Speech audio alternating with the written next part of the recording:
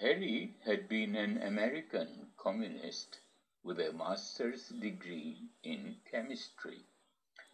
Not being an activist by nature, he believed the best he could do for the cause was to offer his knowledge to the Soviet Union, which had just embarked on its industrialization of the country. He had married Jeanette, a pretty girl from his own University of California, who cared nothing for politics but so much for Harry that she was willing to follow him to the ends of the earth. I wonder if she would have done so had she known the consequences. He brought his bride to Moscow in 1931, refused all the privileges offered to foreign specialists, was given a job in a chemical plant near Moscow, found the job below his powers, asked for a stiffer assignment, and was put in charge of a chemical laboratory really at the ends of the earth, not even in Tashkent, which is, after all, a capital, but in the provincial Uzbek town of Chimkent. There he worked around the clock, while Jeanette, between having babies, learned to assist him in the laboratory. Came the Stalin purges. Harry was arrested.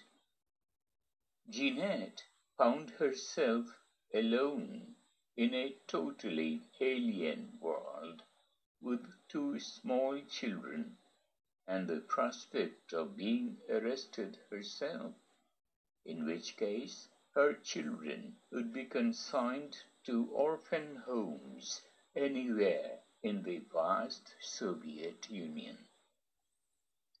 The man who had been Harry's first assistant and now supplanted him as head of the laboratory offered to marry her. Seeing in this her only hope of saving the children, she agreed. But I told him I loved Harry and would join him again if he ever came back.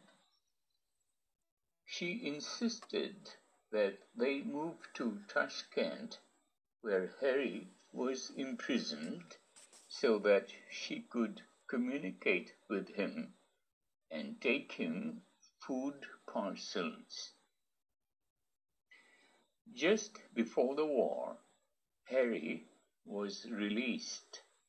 The man Jeanette had married went to the front and never came back. Harry was again made head of a chemical laboratory, this time in Tashkent. His assistant was an Uzbek who gave him no end of trouble. Seeing what was going on, a friendly colleague gave warning. This man wants your job and will stop at nothing to get it. With your background, you don't stand a chance against him. An Uzbek in Uzbekistan. You'd better get out before they put you out, or worse. Harry got out. He began teaching English at the Institute of Foreign Languages, where Jeanette was teaching. This was ultimate capitulation. He had struck bottom, denounced by the party, expelled from his profession, separated from his wife. separated because they were now man and wife in name only. Jeanette felt he could never forgive her for marrying that other man, even though she had done it only for the sake of the children. That may have been so.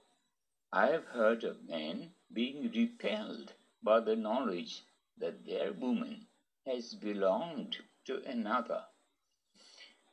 But I think Jeanette had lost her attraction for Harry.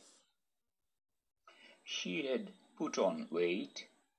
Her youthful freshness had been blighted by time and trials, and she admitted to me that she was not much of a sex partner. Harry was good-looking. His students were mostly girls. They fell for him. He fell for them. I was even glad at first, Jeanette told me. It gave him some interest in life. He had become terribly morose. But it went on and on, one girl after another. We were working in the same place. Everybody could see it.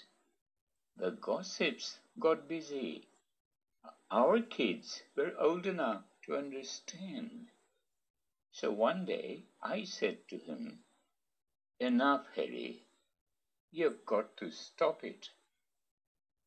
And he did, just like that.